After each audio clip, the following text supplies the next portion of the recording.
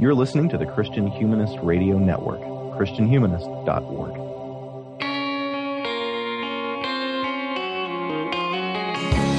This is the Christian Humanist Podcast, a weekly discussion of theology, philosophy, literature, art, and other things that human beings do well.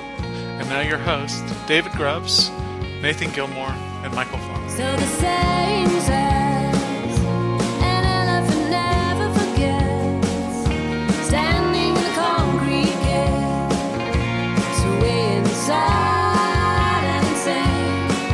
They walked over the ocean, their dreams they dreamed awake until the lights grew dim, until the cop cars came. Everybody tells me this is crazy, yes I know it, I'm a man. Hi, and welcome to episode 282 of the Christian Humanist Podcast. We're back from Christmas break and ready to fight. In one corner, Nathan Gilmour, who is a, professor of English at Emmanuel College in Franklin Springs, Georgia. How's it going, Nathan? That is true. I am doing well, man. I'm doing well. And I actually did punch the heavy bag this morning, so I had hoped you did. I always picture you, I know heavy bag kind of makes this not true, but when I was a kid, I had one of those inflatable punching bags that looked like a clown, and that's what I always imagine you doing when you talk about hitting the heavy bag. I get a lot more tired hitting this one, I assure you. Also joining us in the other corner is David Grubbs, who is an assistant professor of English at Houston Baptist University in Houston, Texas. David? Hello. I didn't punch any bags this morning. Sorry. Oh, well. Before we get into the subject at hand, I want to know what else is going on in the network. So, it'll be several days past by the time this drops, but there is a new Sectarian Review in which Danny Anderson brings on a couple of his students and Todd Pedler to talk about the plot against America. I had so much fun listening to that episode. Now, I haven't read the book, and I usually don't listen to episodes on books I don't know, but it was so exciting to hear Danny beam over his students. Absolutely. I listened to it as well. There also will be a Christian feminist episode on Dolly Parton. That should be interesting. And then core curriculum. Michael, talk to us about our second series. Yep, the second series is on Plato's Republic, and by the time this airs, there should have been 2 episodes already, with the third one dropping tomorrow. So if you haven't already subscribed to core curriculum, now's your chance to do so. And you can finally hear Ed's song on core curriculum on the first 2 episodes. Yeah, and Josh Altman's chauffeur on the second one. Yeah, that's right. I forgot about that. I think his only appearance in core curriculum in the first 2 series. Well, our topic today is an essay by this guy, Dwight MacDonald, called Masscult and Midcult. A few weeks ago, we reran an episode about Lionel Trilling, and we did that because MacDonald and Trilling ran in similar circles and kind of have a similar cultural legacy, which is they were once considered liberal and nowadays read as kind of conservative. And in fact, MacDonald, I believe, was a full-out socialist at one point and then was not. And as the times changed around him, became kind of conservative. He's most well known for this essay, Masscult and Midcult, and also for maybe my favorite literary anecdote of all time, which is that Trotsky is said to have said, everyone is entitled to his stupidity, but Comrade MacDonald abuses the privilege. Nice. Although I think pretty much everyone agrees now that MacDonald made that up. But still, really a good line. So feel free to use that one without fearing that MacDonald will come back from the dead and haunt you. So we are talking about this essay, Masscult and Midcult. I'll tell our listeners we only read selections from this essay. It's about 85 pages long in its typical printed version, and so we read most of the essay that doesn't have to do with specific examples of works from MacDonald's time. So he. If you're interested, he goes off on a long rant about The Old Man and the Sea by Ernest Hemingway, which we did not read for today, but which I have read in the past. So if you're interested in hearing MacDonald rail on late period Hemingway, this is definitely the essay to do so. But I think we'll have plenty to talk about even without it. I do want to go out of order a bit and start by talking not about culture, but about society. The phenomena MacDonald calls Masscult and Midcult both depend heavily on something he calls mass man. Nathan, what is mass man, and has the situation changed meaningfully since 1960 when he wrote this essay? Well, Mass Man is man before he accelerates to the speed of light squared, at which point he becomes Energy Man. Yuck, yuck. I had to do it, man. I had to do it. I approve. Thank you, my name is Thank you. Nathan Gilmour, and I approve this message. There you go. The phrase Mass Man, the first occurrence of it that I'm aware of, and I'll have Michael come in behind me and correct any errors here, is in Jose Ortega y Gasset's book from 1929, The Revolt of the Masses.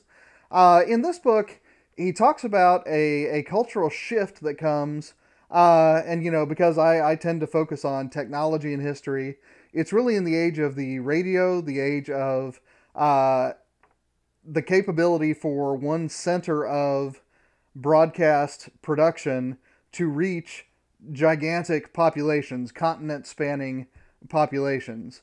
And the cultural effects of this, as Gasset describes it, is a kind of satisfaction. So what these radio stations do, because they have access to swaths of people that are really unprecedented historically, is that they do a kind of scientific study to see what the least common denominator is among all of these people, and then they cater to it. And so in my translation of Gasset, the phrase that he uses is the culture of satisfaction, the satisfied man. This is someone who doesn't want to be told that you need to reconsider that, doesn't want to be told you need to defer to experts. These are the kinds of people who say, I've got my opinion and no one can tell me otherwise. So this is something that is related to social class, but it's not identical with social class. Gasset says in a couple of places that you could be a multimillionaire and still be a mass man because, once again, you have no time and you have no toleration for anyone to correct you. Now, you pose the question, has the situation changed since 1960? And another of these things are things that we've talked about in recent episodes. One of them is the rise of blockbuster films.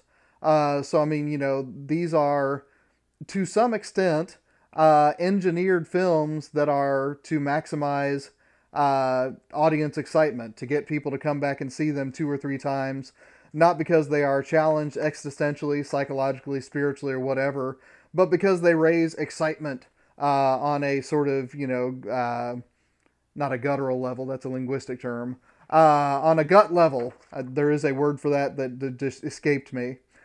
Another phenomenon that I think is really interesting here is the sort of counter-elitism that, MacDonald identifies here, meets, I'd say, largely in the 1970s and the 1980s, although in the 90s and the aughties, when I'm in college and grad school, it's still definitely dominant in academic circles at least, a sort of identity politics counter-elitism. So it's the idea that, not that, I have my opinion and you can't tell me whatever else, but you are part of the oppressor class, therefore none of your art can speak to me at all. So I think that there is another source of resistance to the kind of art that we're going to be talking about that, MacDonald identifies as high culture, that comes from, identity politics as a social force. And then finally, there's just no overestimating the power of social media and mass authorship. If, in Gasset, the big problem is that everyone has his opinion. In the most recent 15 years, and we're getting up to 15 years, that makes me feel old, people have been able to go on MySpace, Facebook, Instagram, so on and so forth, and not only ignore the counsel of experts, but actually to become experts by simple empirical piling up of hits, of clicks, of eyeballs, of all of those sorts of things. So I think that MacDonald's essay definitely raises interesting questions in this moment, even as there are certain things about this moment that MacDonald really could not have anticipated. So, Michael, is there any of the history there that I should have been more precise about?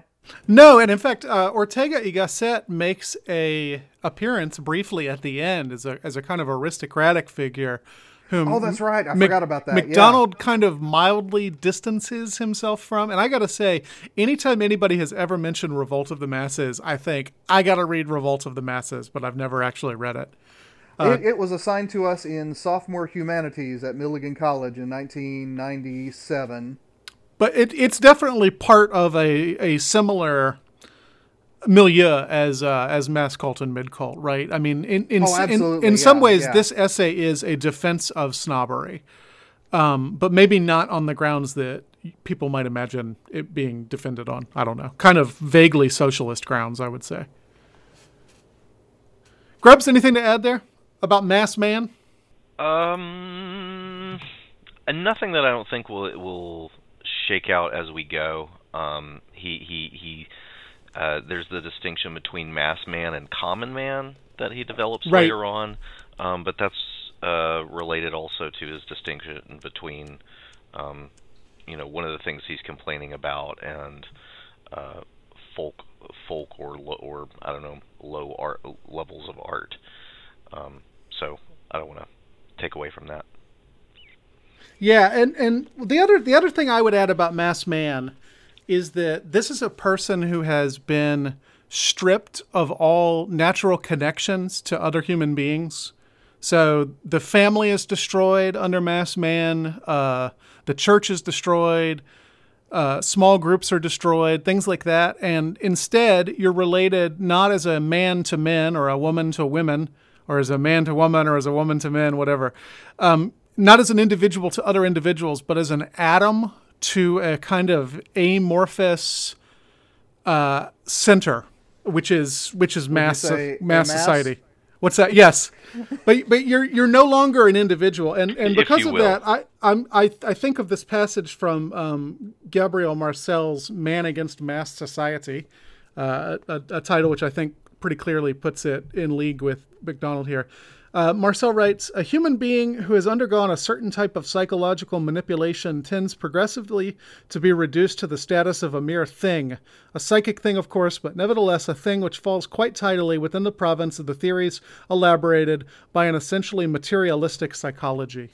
So I like the idea that, as Ortega y Gasset points out, that this is about focus groups in some ways. Like this is the will of the social scientists being applied to entertainment in particular is what MacDonald is thinking about, but really all segments of society, we have been kind of put on an assembly line, and we're the products that come out on the other side.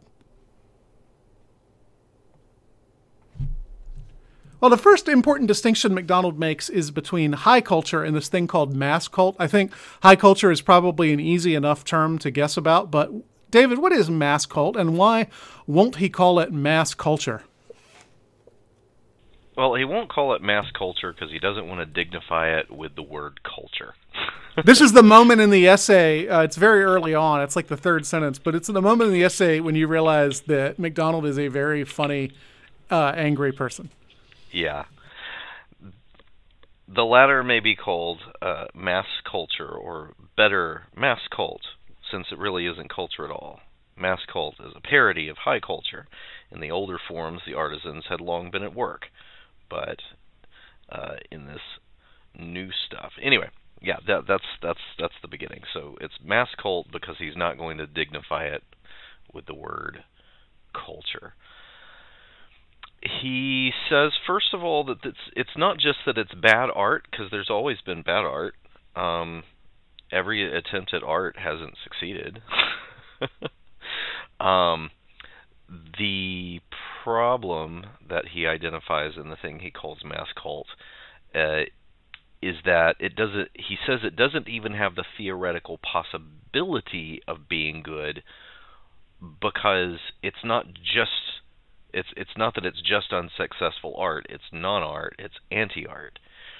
What does he mean by that? Well, the verbs that he uses to describe it is fabricated, it is manufactured, it is assembled, it is marketed as a standard product,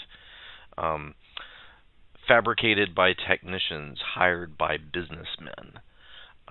The idea is that mass cult is a product for the consumption of the culture.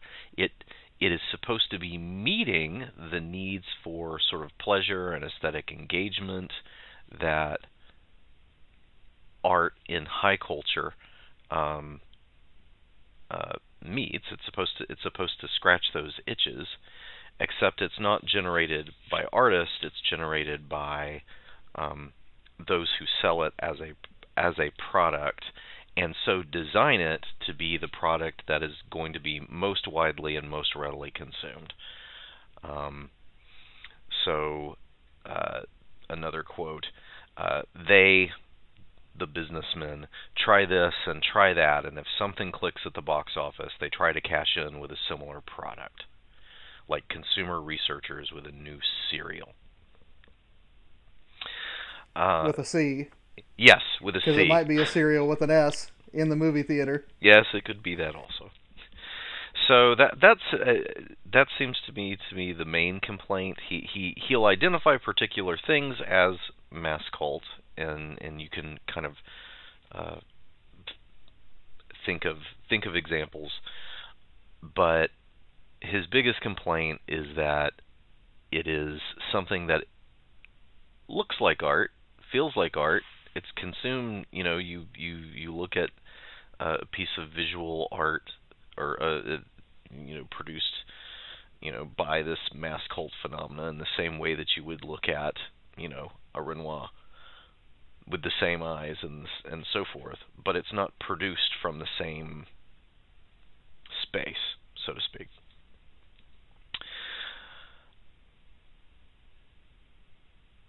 And I guess I guess I agree with him, though I don't know.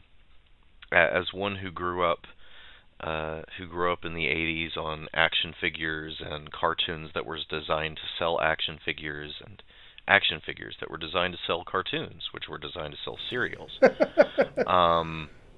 It feels difficult to abstract myself necessarily from the experience of someone who's in this thing that he detests. So. Yeah, and I think that's an important distinction to make between us and MacDonald, because however sympathetic we might be or not be to his position, the truth is he largely grew up in a world before mass cult, and we grew up in a world just inundated with mass cult. So probably we're going to be less able than he is to despise it, even if we're inclined to despise it. And moreover, we got some of those toys that David was talking about at McDonald's. Yes. And actually, we should say here that the restaurant McDonald's is named after Dwight MacDonald. They got rid of the A, but no, of course I'm kidding. Yeah, his angry ghost hovers over every location. He actually changed his name to Ray Kroc, and...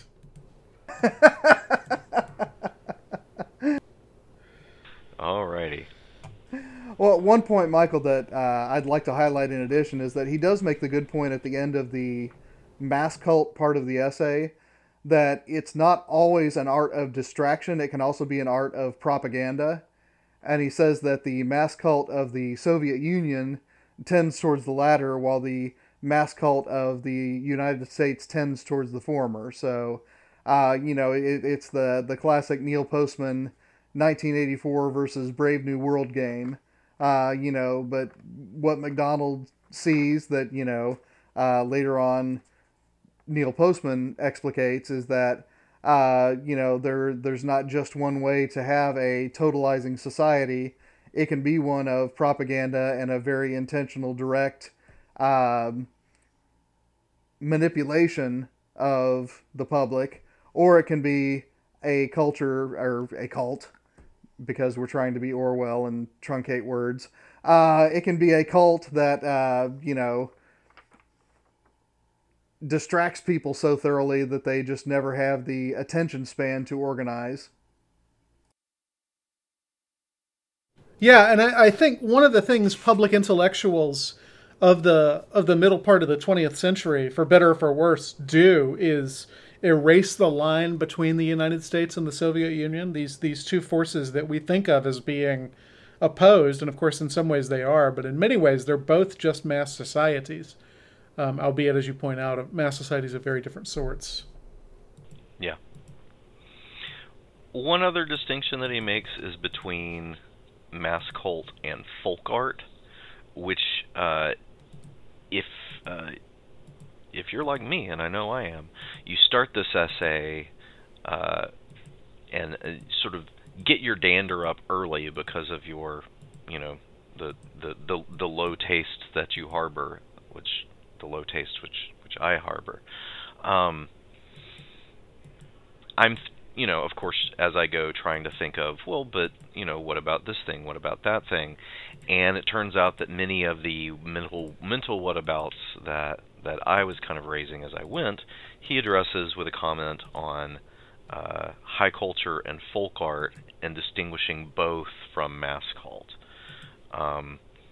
The distinction that he makes, it's not just that Masscult is the thing that isn't high culture. It's that it also isn't the thing that is a low or folk culture. It's folk art, he says, grows from below. It is shaped by the people to meet their needs, even though, he says, it often took its cue from high culture, whereas Masscult comes from above, fabricated by technicians, hired by businessmen. Another quote, folk art was the people's own institution, their private little kitchen garden walled off from the great formal park of their masters. But Masscult breaks down the wall, integrating the masses into a debased form of high culture, and thus becoming an instrument of domination. So, to turn perhaps to a pseudo parallel, an imagined Middle Ages in which you have the lord in the manor with his art and his chivalric romances and his tapestries and all the rest of it, and then you have the peasant in the village and on the farm with his folk ballads about Robin Hood, except no peasant troubadour wrote that ballad of Robin Hood. In fact, it was the Lord's Reeve who wrote it and sold it to you. Right. So that idea that Masscult isn't even it doesn't even have that dignity of being something that genuinely rises from among the people. It is another product sold to them, designed by those who are not them. And I would even say that Masscult is even more dangerous for folk art than it is for high culture, because folk art is what it's going to replace first and foremost. Right.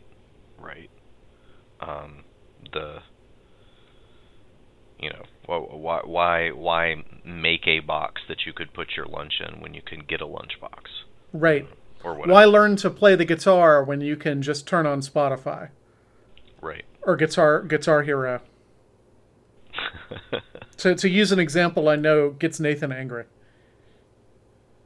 Does it get me angry? I just know you hate Guitar Hero. Oh, yeah, okay.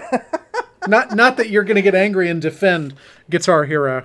I was going to say, when did I become the defender of Guitar Hero? But, okay, I get what you're saying now. No, yeah, but, I mean, honestly, that's part of the issue, thought about right? That game long enough that I had honestly forgotten about it. But that's part of the issue with Guitar Hero, right? It's Masscult that's being used to, I don't know if it's used to, it has the effect of forcing out folk culture. Instead of writing your own songs, instead of learning to play the guitar, what you're doing is just absent-mindedly engaging in mass-produced distraction. Well, I have attempted to play it, and you can't do it absent-mindedly. I mean, I think that honestly, if you could do it absent-mindedly, it wouldn't be nearly as, I don't want to say dangerous because I think that makes too much of it. But it would be a different kind of phenomenon. I mean, it is something that occupies your attention, but it is not creative in the way that playing a guitar is. Right. So, I mean, before the invention of radio, probably maybe paperback novels, but before the invention of radio, let's say, folk culture would have been dominant. And radio begins to displace it. And by the time you get to the 21st century, I'm not sure how much folk art really exists anymore. Well, I mean, it has taken its place in universities and museums. People are preserving it as historical artifact rather than simply producing it as what we do. Yeah. However dangerous Masscult is, he's much more concerned about Midcult, which is a related phenomenon. Nathan, what is Midcult and why is it so dangerous? In simple terms, when college education, and he talks a fair bit about the GI Bill and the swell in college attendance and college graduation in the middle of the 20th century. But when more and more people become educated, you might expect that they would turn away from Masscult and turn towards high culture. But instead, what happens in MacDonald's story is that you get the rise of Midcult. So Midcult is Masscult pretending to high culture. It is something that is simulating but still manufacturing the kinds of ambiguities and complexities and idiosyncrasies that you would normally associate with high culture. And yet it is still engineered, it is still mass-produced, it is still distributed in ways that, reach out to the maximal audience. The dangers, are fairly evident as MacDonald sees them. First of all, it gives an illusion of culture where, in fact, there is no individuality, there is no idiosyncrasy. It draws creators into itself so that, we can see it in our lifetime probably better than MacDonald could see it in 1960. If you're going to be a musician, you really have a choice between being a sort of quotary symphony musician that'll be enjoyed by a few hundred people, and probably fewer than that if you're not in one of the big urban centers. Or you can go into rock and roll, you can go into pop music, you can get on the streaming services, and you can become, a mass phenomenon. And so, what this reminded me of, Michael, is the narrative that, honestly, I heard more about 10 years ago. I don't know if this is a cultural shift or just that I'm getting old. But this is I liked it before it was mainstream phenomenon. People are trying to be idiosyncratic, but then, with the popularity of their third album or whatever else, all of a sudden everyone likes it, and that's when the ressentiment of the older fans kicks in, and they insist that, they are Cliff Burton Metallica fans, not this Jason Newsted nonsense. And I realize Jason Newsted hasn't been their bassist for 20 years now, but that's still where, I think of the battle lines because I'm old. But this is his argument about Old Man and the Sea, right? That well, you didn't read it, but I'll just tell you. Hemingway was once a real writer, and in his old age, he kind of sold out, if you to continue your metaphor. He sold out and wrote something that doesn't challenge anybody and that feels like it's been focus grouped. He hates Old Man and the Sea. Right. And like you said, I haven't read that chapter, but that sounds consistent with what I've read here. So, David, anything else on Midcult that you'd want to add here? Not really, though, because the sorts of things that he diagnoses as, well, this is clearly still part of high culture, and this is clearly something that is in mid-culture. I'm not as familiar with sort of the mid-century examples that he cites. But the one thing that I think is useful in this distinction is that mid-cult still thinks of the way in which it's distributed and the relation that it has to its consumer in the same way that Masscult does, even as it is adopting the tropes and the language and the mystique of the high culture. So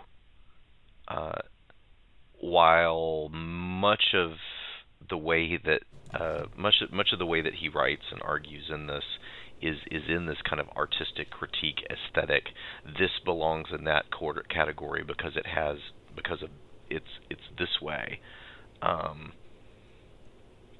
I can't always follow him down into the weeds of that discussion, but the distinction of the way it's distributed, the way it's marketed, the way it's consumed, I think still makes a certain sense. But the thing is, with Midcult, he talks about art magazines and literary magazines and things like that are aimed at audiences that he doesn't think are the ones who value the art as art. Like, so he's like, it'll be a painting that is undisputably high culture, but it is reproduced in a magazine that is sold in this way. Next to the roller skating horse. Next to the roller skating horse. Yeah, the sections on Midcult have, I think, the two funniest lines in the essay. Yeah. It's full of funny lines. One is the one about the roller skating horse, and you come away thinking that both Monet and the roller skating horse are very talented. And the other is his crack about the Revised Standard Version of the Bible, which he says is like tearing down Westminster Abbey to build Disneyland from the fragments. Oof. Yeah. I mean, yes, he's saying these things, but nonetheless, this painting, this Renoir, was reproduced in this magazine.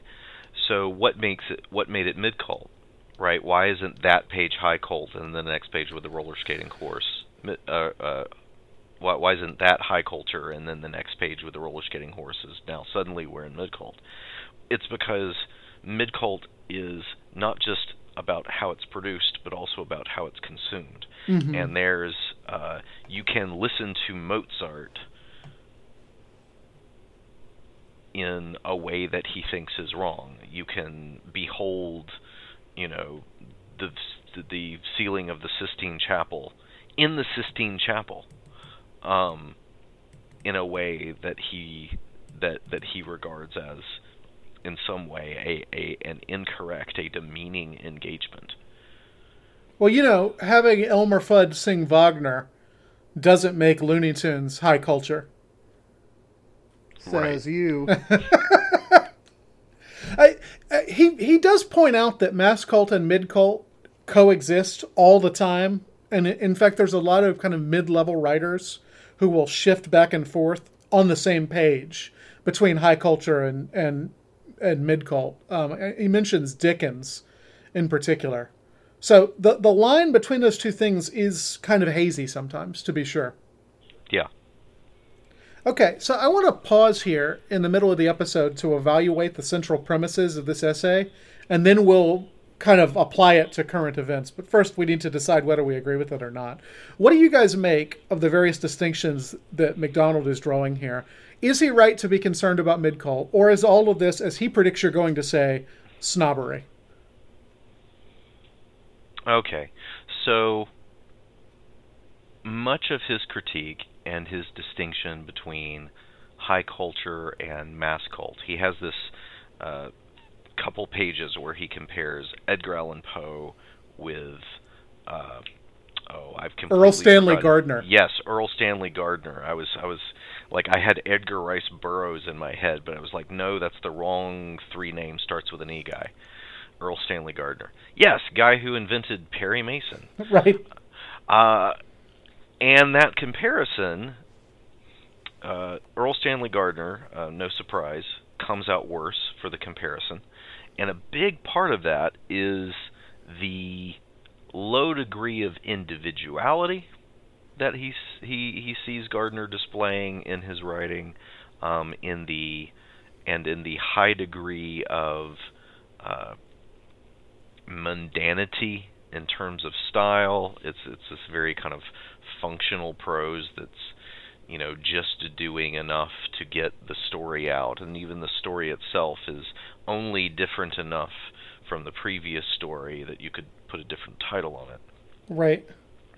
Whereas Poe is, well, gosh, we know Poe, and your mileage may vary on his prose style, but it's idiosyncratic. You can't say that it's bland. Well, because one of the things we didn't mention is that high culture and folk art are both human beings speaking to other human beings, individuals speaking to individuals, whereas Masscult and Midcult are nobody speaking to the masses. Yes. So, nonetheless, that argument depends a lot on viewing art in a romantic way, like the Romantics, Wordsworth, Coleridge, guys like that. All right. In that its source comes from this individual talent, this individual perspective. Its purpose is a kind of individual expression, and that's where it comes from, and that's where its value lies. And so the Masscult effacement of the individuality of the one who produces the art, and the fact that it's being produced for reasons that have nothing to do with the expression of that person's individuality, are a sin against nature, or a sin against art as the Romantic defines it. But there was art before the Romantics. Much of it produced by people whose names weren't even known in their time.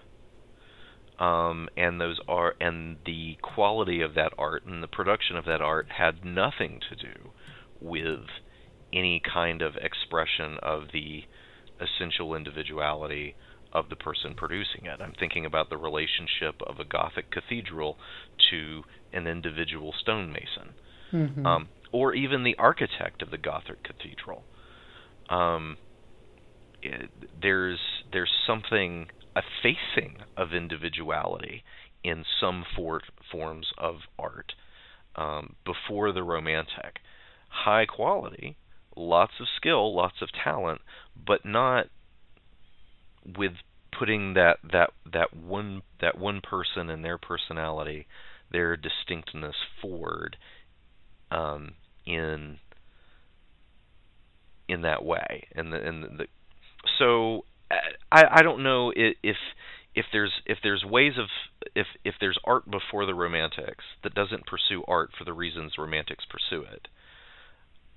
Might some of his critique of Masscult have to be reworked differently if we go back and rework our understanding of art so that it's not just something that makes sense post-Romantics? Well, let me ask you a question, David. Is he saying that the purpose of art is the expression of an individual personality, which I agree with you, that's a Romantic concept, or is he saying that the effect of art is the expression of an individual personality? Not so much that when you sit down to write a poem, your job is to bleed yourself in some sort of Wordsworthian ecstasy, but is it the case that if you're making real art, you're going to be part of it, even if that's not what you're intending to do? Or a third option, is it really about the way that the work of art that is produced is capable of interacting with the individual who encounters it? Because in your Gothic cathedral example, I agree that that's an effacement of the individuality of the architect. But to walk into a Gothic cathedral, in my experience, is to be spoken to at the heart of yourself as an individual. Yes. Not in the sense that I'm the only person that matters, but it speaks to you not through committee, but to you directly. Whereas your average megachurch, I don't know, does that. That's a fair point. I'm just saying, tying as much of it to the individual talent and the individual expression as it seems to me that early on his argument does, that's something that I think we might need to retool if this argument is going to hold, not just as an analysis of now, but as an analysis of things pre-Romantics. Right. How is, the other thing that I was thinking, the mass-produced, statue of Michelangelo's David, right, is in no way communicating anything about the individuality of the factory worker, right? who applies the whatever stain or highlighting wash that makes the colors pop or whatever. Like that's in no way related to that person. But there are forms of art that are also he talks about film a lot. A film, I would see as something more like a Gothic cathedral, where maybe you've got this focus. Yes, you do have this focus group at the top. You've got these producers who want to see something that's very much like the last successful thing and so forth. And yet, a movie is such a big space that there might be this little, that there might be little corners where, there's a little expressive gargoyle that's one person's little weirdness, and if you pay attention, you see it. I think some of these mid-cult and maybe even mass-cult things that he holds up for critique might have spaces in them where something that could be genuinely appreciated as art can happen, even if they were not produced for that reason, and even if the means of their production and the means of their consumption suppress those goods in particular ways. I think he would agree with that, given what he says about Dickens. Okay. Well, and honestly, Dickens is one of the places where I think his argument lacks consistency, because in places, I agree with David, you have a sort of almost determinism when it comes to modes of production, and especially the modes of distribution, that if this is written for mass consumption, it can't be good, but then Dickens somehow is a magical exception to that. And I would agree that, both that Dickens wrote for money and that he is an exceptional literary artist, but I think that gives the lie to the strong distinction between high cult and mid cult, because, it breaks down that determinism. This is a mode of distribution and production that was not present when Dante was writing the Commedia, and yet something good emerges from it. I think where he cuts the discussion off too early, if you will, is he says that there are certain modes of production, distribution, and consumption that by definition can't be good art. And I want to say, well, give it a little bit of time. It reminds me, honestly, of Theodore Adorno's now infamous essay where he explains why jazz will never be good music. And I have taught this essay next to that one. Okay, so say a little bit more about that, Michael, because that was the connection that first occurred to me. Yeah, it's... I used to teach it because it challenges students, because the vast majority of my students never engaged in anything that MacDonald would view as high culture outside of maybe the classroom, and maybe not even there.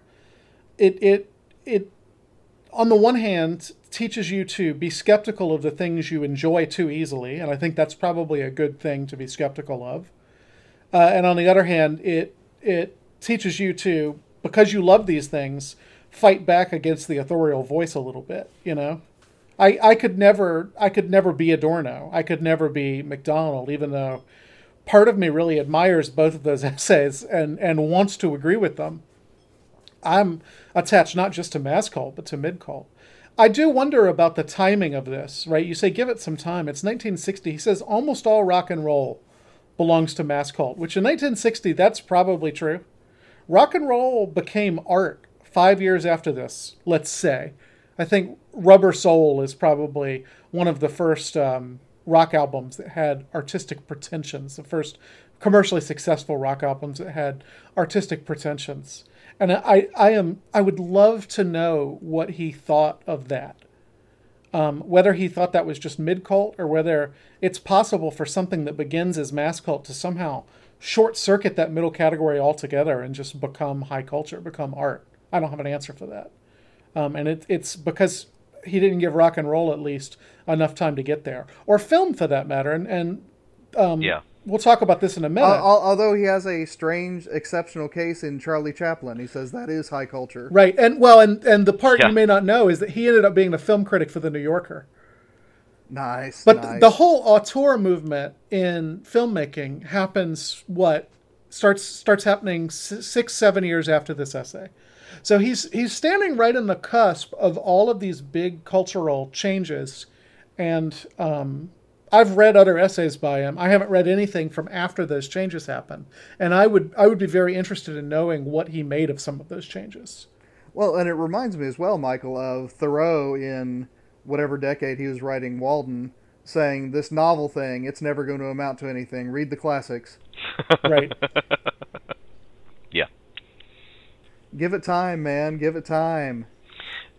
Turning to also not just whether that mode of production or those particular art forms that he identifies, whether they can mature into something that is art. I think it's also worth considering what goes on in the experience of the person who encounters it. Maybe mass cult is designed to be, consumed by a lowest common denominator without confronting them in any presuppositions, without causing them any discomfort that they aren't particularly looking for, or whatever. But that doesn't mean that there isn't anyone for whom an encounter with that thing would not be an encounter with art. And of course, right now, David's talking about getting Danny Anderson talking about werewolf movies. Right. Yeah, I mean that's a big part of it. Also, my wife was watching this series of documentaries about how toys in the 80s were made. All right, and I grew up with G.I. Joe action figures, and everybody knows who grew up with G.I. Joe action figures that the coolest of them all is Snake Eyes. Absolutely. Because he's a ninja. Do you know why Snake Eyes exists? I assume it was a focus group. No, Snake Eyes exists because of a manufacturing concern. In order to make the manufacturing of highly colored action figures profitable, they determined that they would make one part of that initial action figure line, one of that initial product line, without any color at all, so that the colors could be used in all the others. Okay, so I get that. So they chose a character that was all black because it was the cheapest plastic, the cheapest color, and they said, well, what could be all black? A ninja. But all I'm getting from that anecdote, David, is that we all thought that the focus group thing was the coolest, that the manufacturing concern was the coolest. Not that anybody had some sort of genuine artistic response to Snake Eyes, because I do think you would have a hard time arguing that. Just that it worked. I don't know. Mass cult works. That's why it's mass cult, Well, what I'm saying is, they didn't even focus group that and say, what would most people think is cool? They just said, we need to come up with a character that doesn't use any color in it. Right. And honestly, I think that's another weakness of MacDonald, is that he is given to conspiracy thinking about these things when something a lot more contingent and a lot more chaotic is probably behind a lot of these phenomena, right? I mean, he has the imaginary conversation with the movie executive that we're just giving the people what they want, but really he's conditioned them to want certain things. And I'm thinking, well, except when you think of the Kristen Stewart Charlie's Angels movie, that... Well, it doesn't always work. Well, yeah, but here's the thing. If you want to say that this is an operant conditioning scenario, it really should. Oh, I don't know. It's not perfect because human beings can't ever be reduced only to objects. Part of us is always going to rebel against that. But I would think that a James K. Smith fan like you would be perfectly comfortable saying that Hollywood is conditioning what we like. Yeah. But I don't know about that. I don't know about that.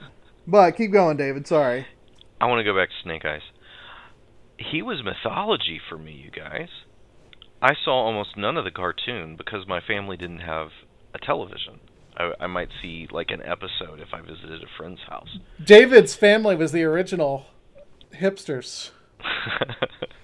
Well, I mean, we were Gothardite homeschoolers. I don't know if that's on the hipster. That's one of those horseshoe situations, I think. Yeah. Convergent evolution. Somehow dolphins end up looking like sharks while being mammals. So for me, he was mythology. I knew very little about him, but what I knew from the cartoon is that he was always silent. And the silence of Snake Eyes was it bore down on me. You didn't know what he was thinking. You didn't know how he felt. And that gave him this kind of this hiddenness, this inscrutability that as a child was fascinating. And while I'm sure they didn't give him a voice for the same reason that they didn't give him any color, because that meant they didn't have to hire a voice actor. What it ended up creating in at least one boy's experience was this fascination with this silent and dark and apparently deep and mysterious character. Like it created a fascination that was I mean it still lingers, right? You know what you did, right, David? No. In the absence of the total Masscult, you made folk art out of it. Yeah. But what I'm saying is that like that possibility exists because the potential of the individual for the artistic impulse exists. It can also exist in the individual who is receiving the Masscult. That bit of Masscult might end up doing something for which it was never designed. Might end up being consumed in a way that it was never intended. It might become an experience far more profound than was felt by anyone involved in its invention and production. And that's right. That's because the individual is bigger than all of the means of production. Right. And David, I think that example that you just narrated, I mean, is an example of where I think that MacDonald's determinism is a little bit too tight. I don't know if it's an apologia for Hasbro, but I think maybe that's what I'm trying to get at, Nathan, is that while on one hand I see his critiques of a culture that's so shaped by this, or a society that's so shaped by this, as apropos, I think the determinism makes my collar feel a little bit tight. Mm-hmm. Well, folks, as in our Gabriel Marcel episodes, we have only made it through half our questions, and we're almost at an hour. So we're going to split this one into two as well. And I'll go ahead and tease what we're going to talk about next time so that you'll be salivating all week. Next time, we are going to relitigate the Scorsese versus MCU argument that we had a few months ago in the Taxi Driver episode. We're going to talk about whether HBO and Netflix are mid-cult or something else entirely. And we're going to talk about whether this podcast is a force for good in the universe. So you have that to look forward to next week in episode 283, the second half of our Masscult and Midcult conversation. Thanks for bearing with us. We went 10 years without ever having a two-part episode, and now we've had two within 6 months. I don't know what that says about us. Maybe we're picking topics that are too big. But if you want to get in touch with us, our email address is thechristianhumanist@gmail.com. Our web address is christianhumanist.org. You can go there and see the wide variety of podcasts that we have. on our network, and hope you'll listen to some of the other ones. The Christian Humanist Podcast is a production of the Christian Humanist Radio Network. Our press liaison is Kristen Filippic. For Nathan Gilmour and David Grubbs, this is Michial Farmer saying, let your sins be strong and let your faith be stronger.